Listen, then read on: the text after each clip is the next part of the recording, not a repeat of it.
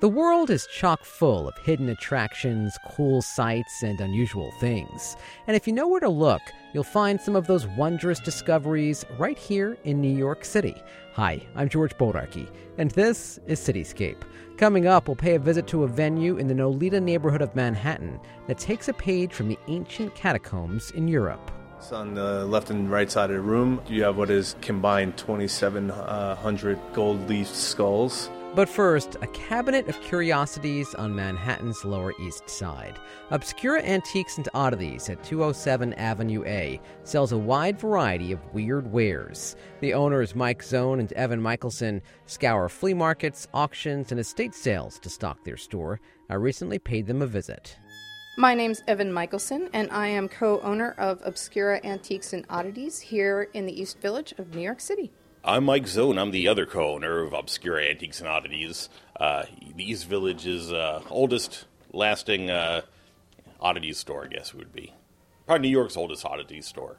How old is this oddity store? We're old. We're old, yeah. We're so old. The store started in the early 90s, actually. A gentleman started a business here, and he left, and then Mike and I moved in, and we continued it. And we actually had no long-range plans. We both just love these things, and we collect, and it turned into a project, and then it turned into a life. Right. I mean, in one form or another, about 24 years, almost quarter of a century. Which is long for any business, let alone a business selling goofy stuff like we sell. So you yourselves were collectors before taking over the shop? Yes. I was actually more of a performance artist who spent all our money on equipment. I was a musician. I started collecting around the time the store opened. Mike, however, collected things. Like what, Mike? Well, I started in cameras, photography, optical, stuff like that, but quickly moved into natural history, kind of oddball stuff, fraternal stuff. The gentleman, his name was Adrian, who had a shop many, many years ago that Evan and I both became part of at one point. I used to sell things to him. I used to buy things from him, hang out all the time, and you know, you're around a business long enough, and sometimes you become part of that business. And we both, through different avenues, we're business partners through pure dumb luck. I was going to ask you the question, how did you two meet? I was actually on my way to a band rehearsal, and I was going to a restaurant that is now defunct on B and 10th. And I thought, why don't I walk down 10th Street instead of 9th Street? That's a very New York thing. Like, you never walk down 10th Street. This was in the bad old days in about 1991. And I walked past the shop that it looked like a ghost ship. It looked like it had been there since the 20s or 30s. And there was this strange little man there who knew everything about everything. It was quite aggressively friendly. And I walked in the store, and I said to him that this looks like the inside of my mind. I said, this looks like every really good nightmare I've ever had. And that was Adrian. And we joined forces and basically never stopped doing this. So this is your second location, though, right? Technically, it's our third. Your third? Yeah, we started off on 10th Street, 263 East 10th Street, and then we moved to 280 East 10th Street, and now we're at 207 Avenue A, right below 13th Street, but always in the East Village, always within a 3-block radius of where we are. So tell me about the things that you have here in this cabinet of curiosities. Well put. This is a cabinet of curiosities. It's a microcosm of the world. So everything's here. As Mike said, we specialize in natural history, history of medicine, history of science. And this cabinet is filled with paper. And then we have things hanging from the ceiling as is traditional cabinet of curiosities. So lots of antlers in here. There's lots of antlers at the moment, but things kind of come and go. But we always have some roe deer antlers here. In the business, you never know what you're going to find. It's not like there's a catalog that we order out of. Evan and I wake up and go to different markets, and we cover a lot of ground. And, you know, some days you might find amazing stuff. Sometimes you find nothing. And even though it changes, it's always the same kind of quirky, little off-center, not your traditional grandma antiques and stuff. It's about, you know, life, and it's about death, and it's about everything in between and every aspect of it, but a little on the quirky side. Even though some things are quirkier than others, we do have things like, you know, human heads and stuff like that, medical human heads, which are not for sale, but on display for those who like to view them in our store. But it always has the same vibe. Everything you see in this shop has been selected by either Evan or I or by me. So it's kind of like our visions of interesting, quirky stuff. I call it life curated. And a lot of people come in and they say, what is this?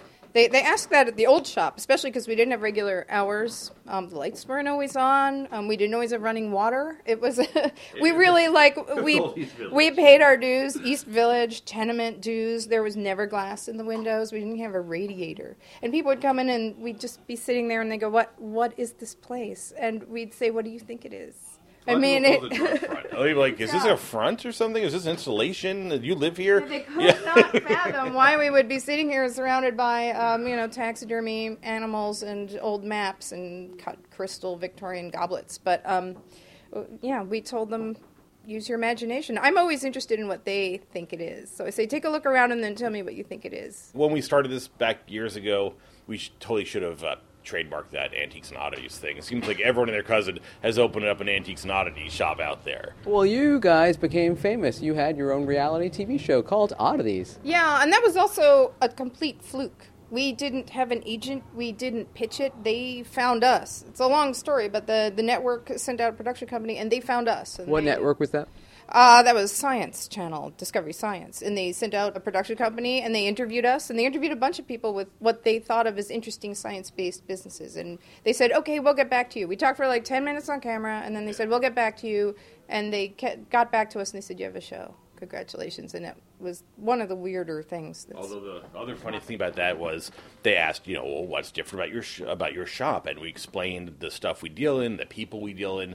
It's very East Village, our shop. And they're like, oh, yeah, right, you guys sell weird stuff. So we filmed a bunch of episodes, and we got a call from the head of the production company. He's like, when you guys said you sell weird stuff and you deal with interesting people, I figured, yeah, right. He said until he saw really what we do, they had no idea. They said you couldn't write it. It would be unbelievable if you try to write the stuff that we're dealing and who we're dealing with and all this other good stuff.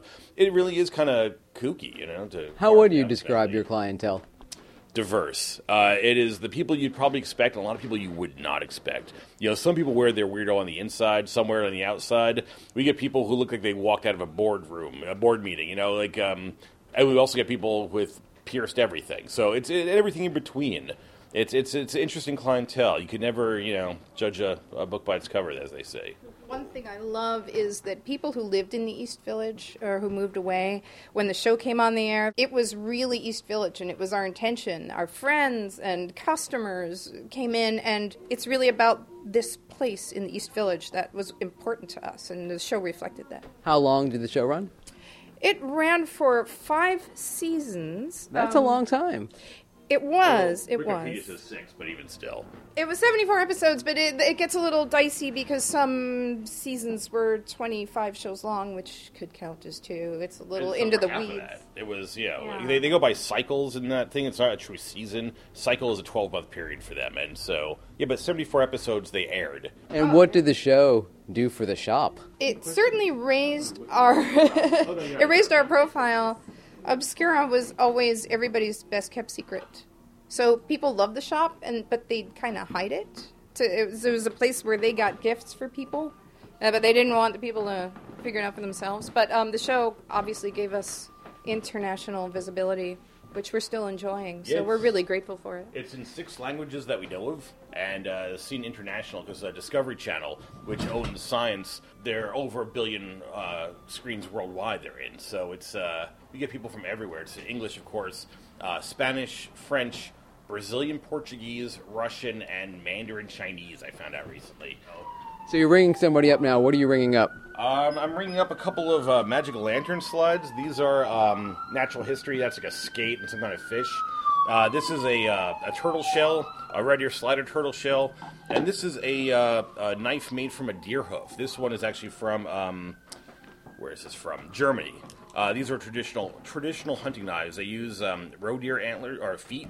Those little antlers are roe deer antlers, and they make these knives out of them. How far and wide do you travel to collect things? We basically stay in this area. The northeastern United States is rich in weird stuff. There's always a lot of money here. There was a lot of manufacturing, a lot of culture, a lot of immigration. So it's a very, very rich part of the country and has been for a long time. And when I say rich, I mean culturally rich. We do buy things from other countries. But believe it or not, the area we're in right now is actually is the richest area for weird, unusual, beautiful, strange stuff. What's the strangest thing you've discovered? That's a difficult question a lot of people ask. I'll tell you what I think the weirdest thing is, and you can tell them that we bought that mummy head, that medical mummification of a human head, from an ear doctor on Long Island. And he had a bunch of ear-related things, and one of them was a mounted mastoid bone, and inside, where the inner ear would be, was a tape dispenser with wax tape. So it was like a 19th century anatomical mounting of the part of the skull where the ear is, and a tape dispenser at the same time. At least it looked like that. I guess we never really figured out why or why. It looked like a tape dispenser. They all had these wax tape. Yeah, like a roll of wound up wax tape. I mean, it looked like nothing but a dispenser. Yeah. Now, we've both seen a lot of things over the decades, and that's the only one of those I have ever seen. So I'm going to say that's the weirdest, but weird is so subjective. Mike, what has wowed you most? That's hard to say. I mean, we have a few pieces here that are not for sale. Like I said, we like to keep some things on hand. Like we have this full human head. We also have a half human head, and we have an Egyptian mummy hand. The hand I like. It's about 3,500 years old. It's wearing a ring. It was brought back to the States in the 1920s, back, I guess, when you could bring this stuff in. And it's someone's hand. And we showed it to an Egyptologist, and he dated the ring. It's made of faience. It has scarab and hieroglyphs on the back of it. But it's just, you look at that, like, who was that, and where did that come from, and where's that been? And you know, a lot of stuff is kind of like that. We have these fossilized ear bones of a whale. It's amazing. I mean, where has this been? And you know, the depths of the ocean and over millennia, where it's kind of neat stuff to really think about where it comes from, and we just have it for a little while, really, and then where's it going to be in the future? Someone else will have it down the road. It's sort of, you know, once you really think about the journey of this stuff, I find that quite fascinating. Evan, Mike mentioned the 1920s. Speaking of the 1920s, you have some old music playing in the background here. Yeah, we do. That is an ode to the gentleman who opened the shop. Adrian Gilbo always had hot jazz playing, and it was kind of perfect. You know, I'm a total immersion aesthete, so I like a place to smell right and sound right as well as look right. I also love time travel, so when you walk in here, it could be any period. You're definitely walking into the past, and it kind of sounds like the past too, but there's nothing like hot jazz. That's all we play. And when you walk in, you're greeted by a two-headed something or other. What is that? Yeah, that's a two-headed calf. Those are conjoined calves. So that's actually a lot more common than people would think. It's a sort of a classic sideshow animal, a classic dime museum piece, where it's basically calves that did not fully develop into twins. So it's got two heads, and it's got these spiraling legs sticking out of the back, which is what actually blows everyone's mind. Like, more than the heads is those little legs. But it was born that way, and that's sort of one of the very few pieces that's in our permanent collection. He's sort of our pet. He's our figurehead. We're very fond of him. You also have an ostrich in here. Yeah, the ostrich is funny. People often miss it. I think because it's a little dark and it's a little high up. But, yeah, they came out of an auction in Pennsylvania. It had all this big game stuff. And the ostrich, there's no legs on it. It's actually a wall mount. But, yeah, it's kind of neat. Just an unusual piece of taxidermy. But we've had things like we had a horse head. We've actually had a couple horse heads over the years. The weirder stuff, you know, the monkeys, the domestic animals, the freak animals. We do other stuff too. You know, we have squirrels and, you know, bears and stuff like that. But the weirder stuff, the stranger things, you know, like you look at that, you're like, why would someone mount that? But that's the best stuff. You know, the stuff that you ask questions like why, and it's curious, and then what were they thinking? But you know, that's kind of what interests us. Morbid curiosity. It's the tension, the friction of the attraction repulsion thing, and it's what it's all about. So when you're out there at a flea market, how would you describe your method in terms of looking and making sure that you catch something out there that's worth your shop's attention? Right. Well, it's interesting when we were out there. I mean, Evan and I have been in this business for years. I mean, we're talking decades. And it's a lot of networking that goes on, too. I mean, we both hand out cards. You talk to people. They know what you're looking for. And everyone's like, hey, you like that weird crap? Here, I want to show you something, you know, in the back of their van. That helps a lot. Other than that, you really have to start scanning. And, you know, Like a friend of mine does mid-century modern furniture. To him, he looks for chrome. He sees something chrome, he's like a fish, to allure. But with us, there's so many different things. You see a head, you're like, oh, is that a wax head or is that a mannequin head? You'll see a board, I'm like, is that a game board, is that a Ouija board, or is that like a Monopoly? So you're constantly in your head processing what you're looking at. And again, sometimes it's a shape or a form or a look of something, and sometimes it's just a table filled with stuff, and you just have to sit there and like look through it. You're scanning like, oh wait, what's that? And again, it may not fit into our general categories, but it has that look. It has that aesthetic. You know it when you see it. It's like art. Hard to explain. In the business, it's called the eye, and you either have the eye or you don't, and it's not something that can be taught. And it's just something, I call it collecting objects that resonate. When I resonate with something and I love it, I know it's the right thing to bring into the store. And again, it doesn't have to be the most expensive or rare thing on the table, but it does have to tell a really interesting story. How have you watched this neighborhood change over the years, the East Village, since you have been here for more than 2 decades, Evan? Yeah, like I said, I was a performance artist here in the East Village, and I played in these streets. There was a collective Unconscious, which people may know. My husband and I worked with them, and when this store started, the rent was $250. But it was also a lot more dangerous. There were 2 drug fronts on our block, and each corner was a drug corner. Yeah, it's not to rose-color glasses, but it was a creative engine. And the Lower East Side wasn't just a creative engine for New York. It was like a creative engine for the country, one of them. That's sort of gone because it's, as everyone knows, it's gentrified and everybody's been priced out. So a lot of the creativity that made the East Village this engine, and you could feel the energy. You could walk down the street and there'd be performances. A friend of ours had a puppet theater right over there, and you would just walk by and there'd be these amazing performances coming out of nowhere, and you'd hear bands playing, and that's gone. But we are here because it's the neighborhood that the store started in, and it has a feel to it. The East Village just has a feel. It's still a neighborhood, although there are high-rises going up on every block. That's making us a little sad, but, we're sticking it out here. Evan, thanks so much. Thank you. We're a holdout for better or for worse, or, whether it's a great idea or really a dumb idea, I don't know. But we're here, which is the good part, so. Mike, thanks so much. Thank you very much. Mike Zone and Evan Michelson are the owners of Obscura Antiques and Oddities at 207 Avenue A in Manhattan. If a trip to the catacombs of Paris isn't in your near future, perhaps you want to pay a visit to the Gold Bar in the Nolita neighborhood of Manhattan. That is, if you can get in. More on that in a moment. The hip venue has walls adorned with golden skulls. I caught up with one of the partners who showed me around. My name is Sean Rose. I'm one of the partners at Gold Bar. So, Sean, what's the story behind Gold Bar? So Gold Bar is 11 years old. The story actually behind it is Rob McKinley, who's the designer of the space, came up with this concept of a count of Italian heritage. And the count was a mysterious individual, but who was obsessed with opulence.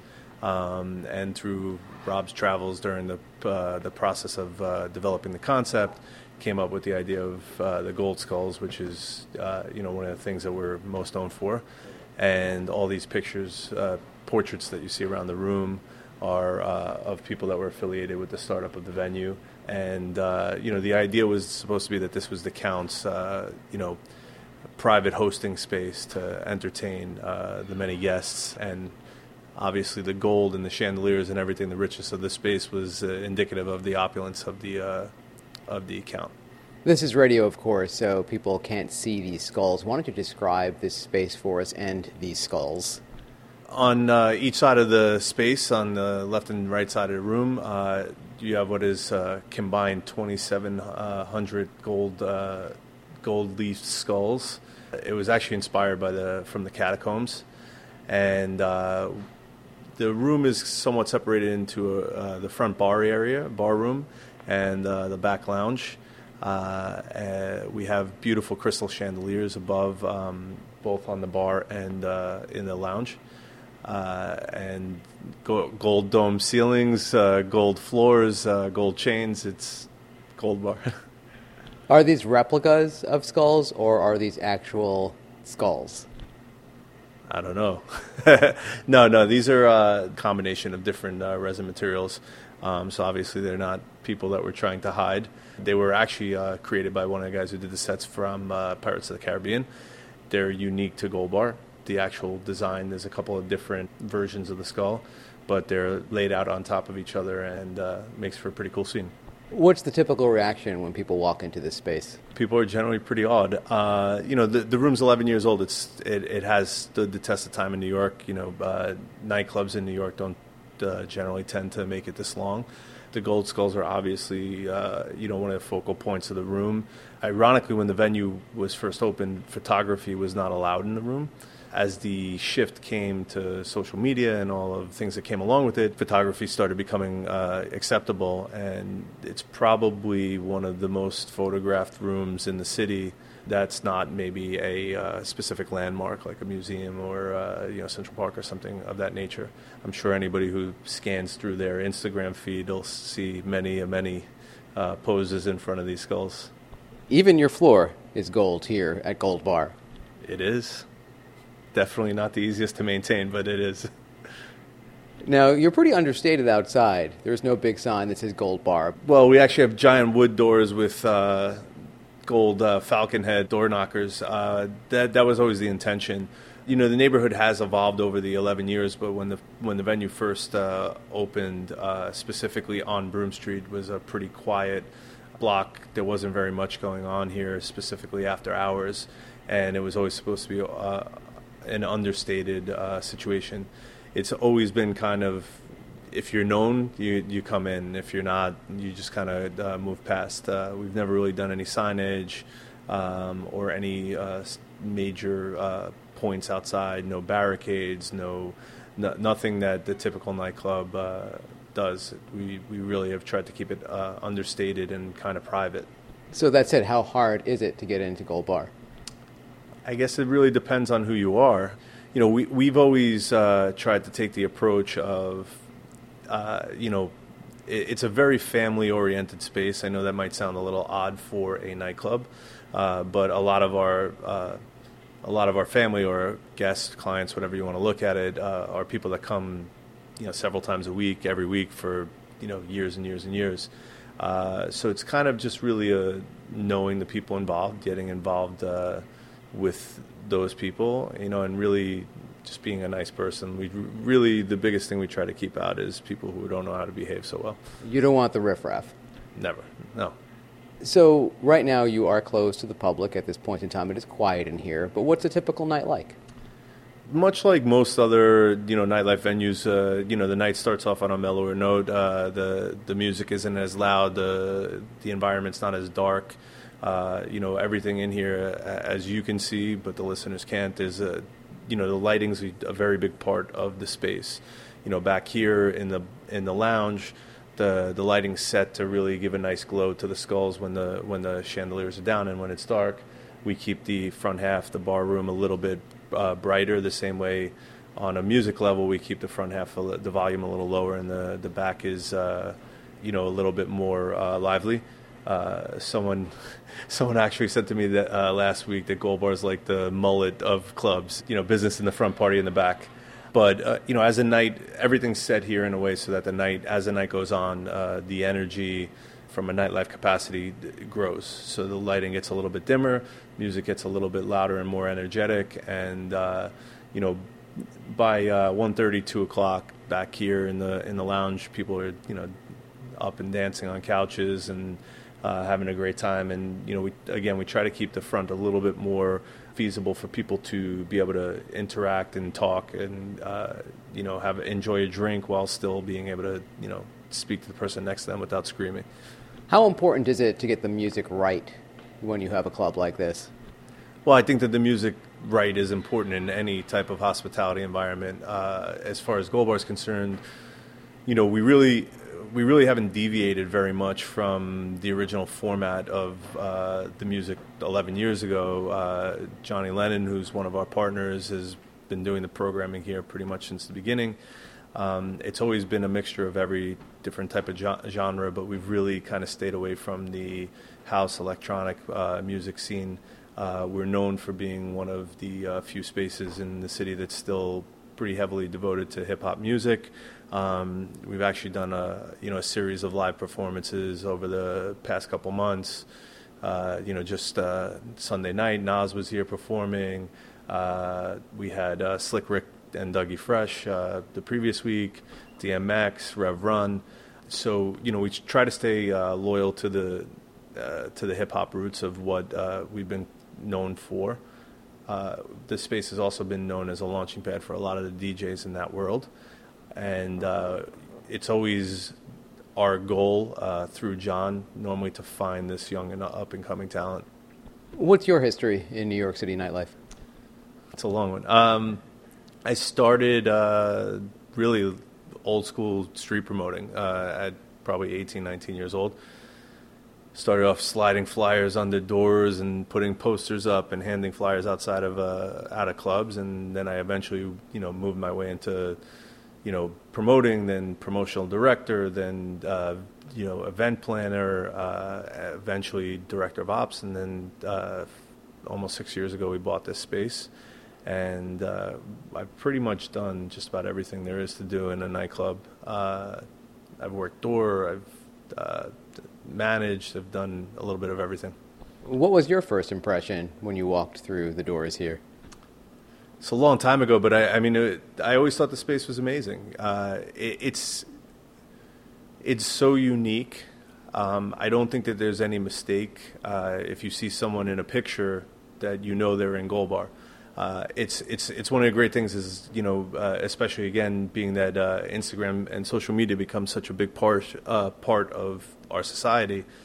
When someone posts a picture, even if they don't tag, I don't have to be worried about that, as most other business owners would. Everybody knows that's Gold Bar. The design's been copied in several other cities and locations, not with the Gold Bar name, but people have tried to, use the skulls and whatnot. But I think that it's a great part of what the space is about. You just know what it is, and I think that everybody who walks in has the same feeling. They're surprised by it. The other thing that's great is because the design's been so timeless, and there's been so much attention paid towards keeping the space up to date, making changes every couple of years that are subtle, but that kind of freshen up the space. It doesn't look like a space that's been used for 11 years. A lot of people that have had experiences going into bars, nightclubs, restaurants during the day when the lights are up, you see how beat up these spaces get, whereas normally when people walk in this room during the day, they're like, wow, I can't believe what good shape the space is in. So the design's been timeless, the materials were made to last. We freshen up the space every couple of years just to add a little bit of new life and element, but I think it always wows. And, it also allows for versatility of space. We do nightlife business, but at the same time we have weddings here and corporate functions and product launches and photo shoots. We've been in numerous TV shows and movies and videos, so it really allows for the space to be able to be used for so many different functions and activities, so to speak. Is anything in here actually gold, besides the color? No, I don't think so. I'd probably be a lot wealthier if there was, but no. No, nothing that I could think of is actual gold. What about the paintings? Are they from one specific artist in particular? These are actually photos. Oh, these are photos. They look like paintings. They're actually photos that were converted to look like old oil paintings. So a full photo shoot was done with, and again, these aren't models or these were people that were really involved with the space. One of these people was a construction worker on the space, an accountant. This is the original owner's dogs. So a photo shoot was done. Everybody was put into costume, dressed up, lighting, everything done, and then the pictures were taken and converted into what looks like oil paint. The ceiling is pretty phenomenal as well, gold too. Yeah. That's actual gold leaf, so maybe that answers your gold question. I wasn't involved in the build out of the space, but I heard it was quite the task. Between the doming and the leafing of everything. All right. Anything else, Sean, about Gold Bar that you'd want to add that we didn't talk about? No, you should just probably come. You'd have a lot of fun. I'll be privileged to get through the doors. You know people. Sean, thanks so much. My pleasure. Sean Rose is one of the partners at Gold Bar in the Nolita neighborhood of Manhattan. More info at goldbarnewyork.com. And that's it for this week's Cityscape. I'm George Bodarky. My thanks to producer Caroline Rotante, and thank you for listening.